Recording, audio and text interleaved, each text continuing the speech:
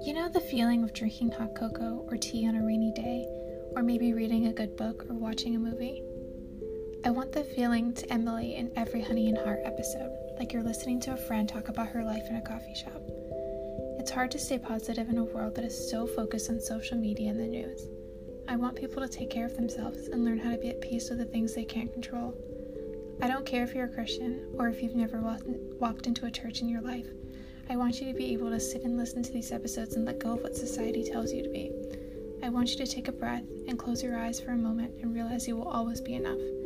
If you leave my podcast with a smile on your face and even just a little peace in your heart, that would mean the world to me.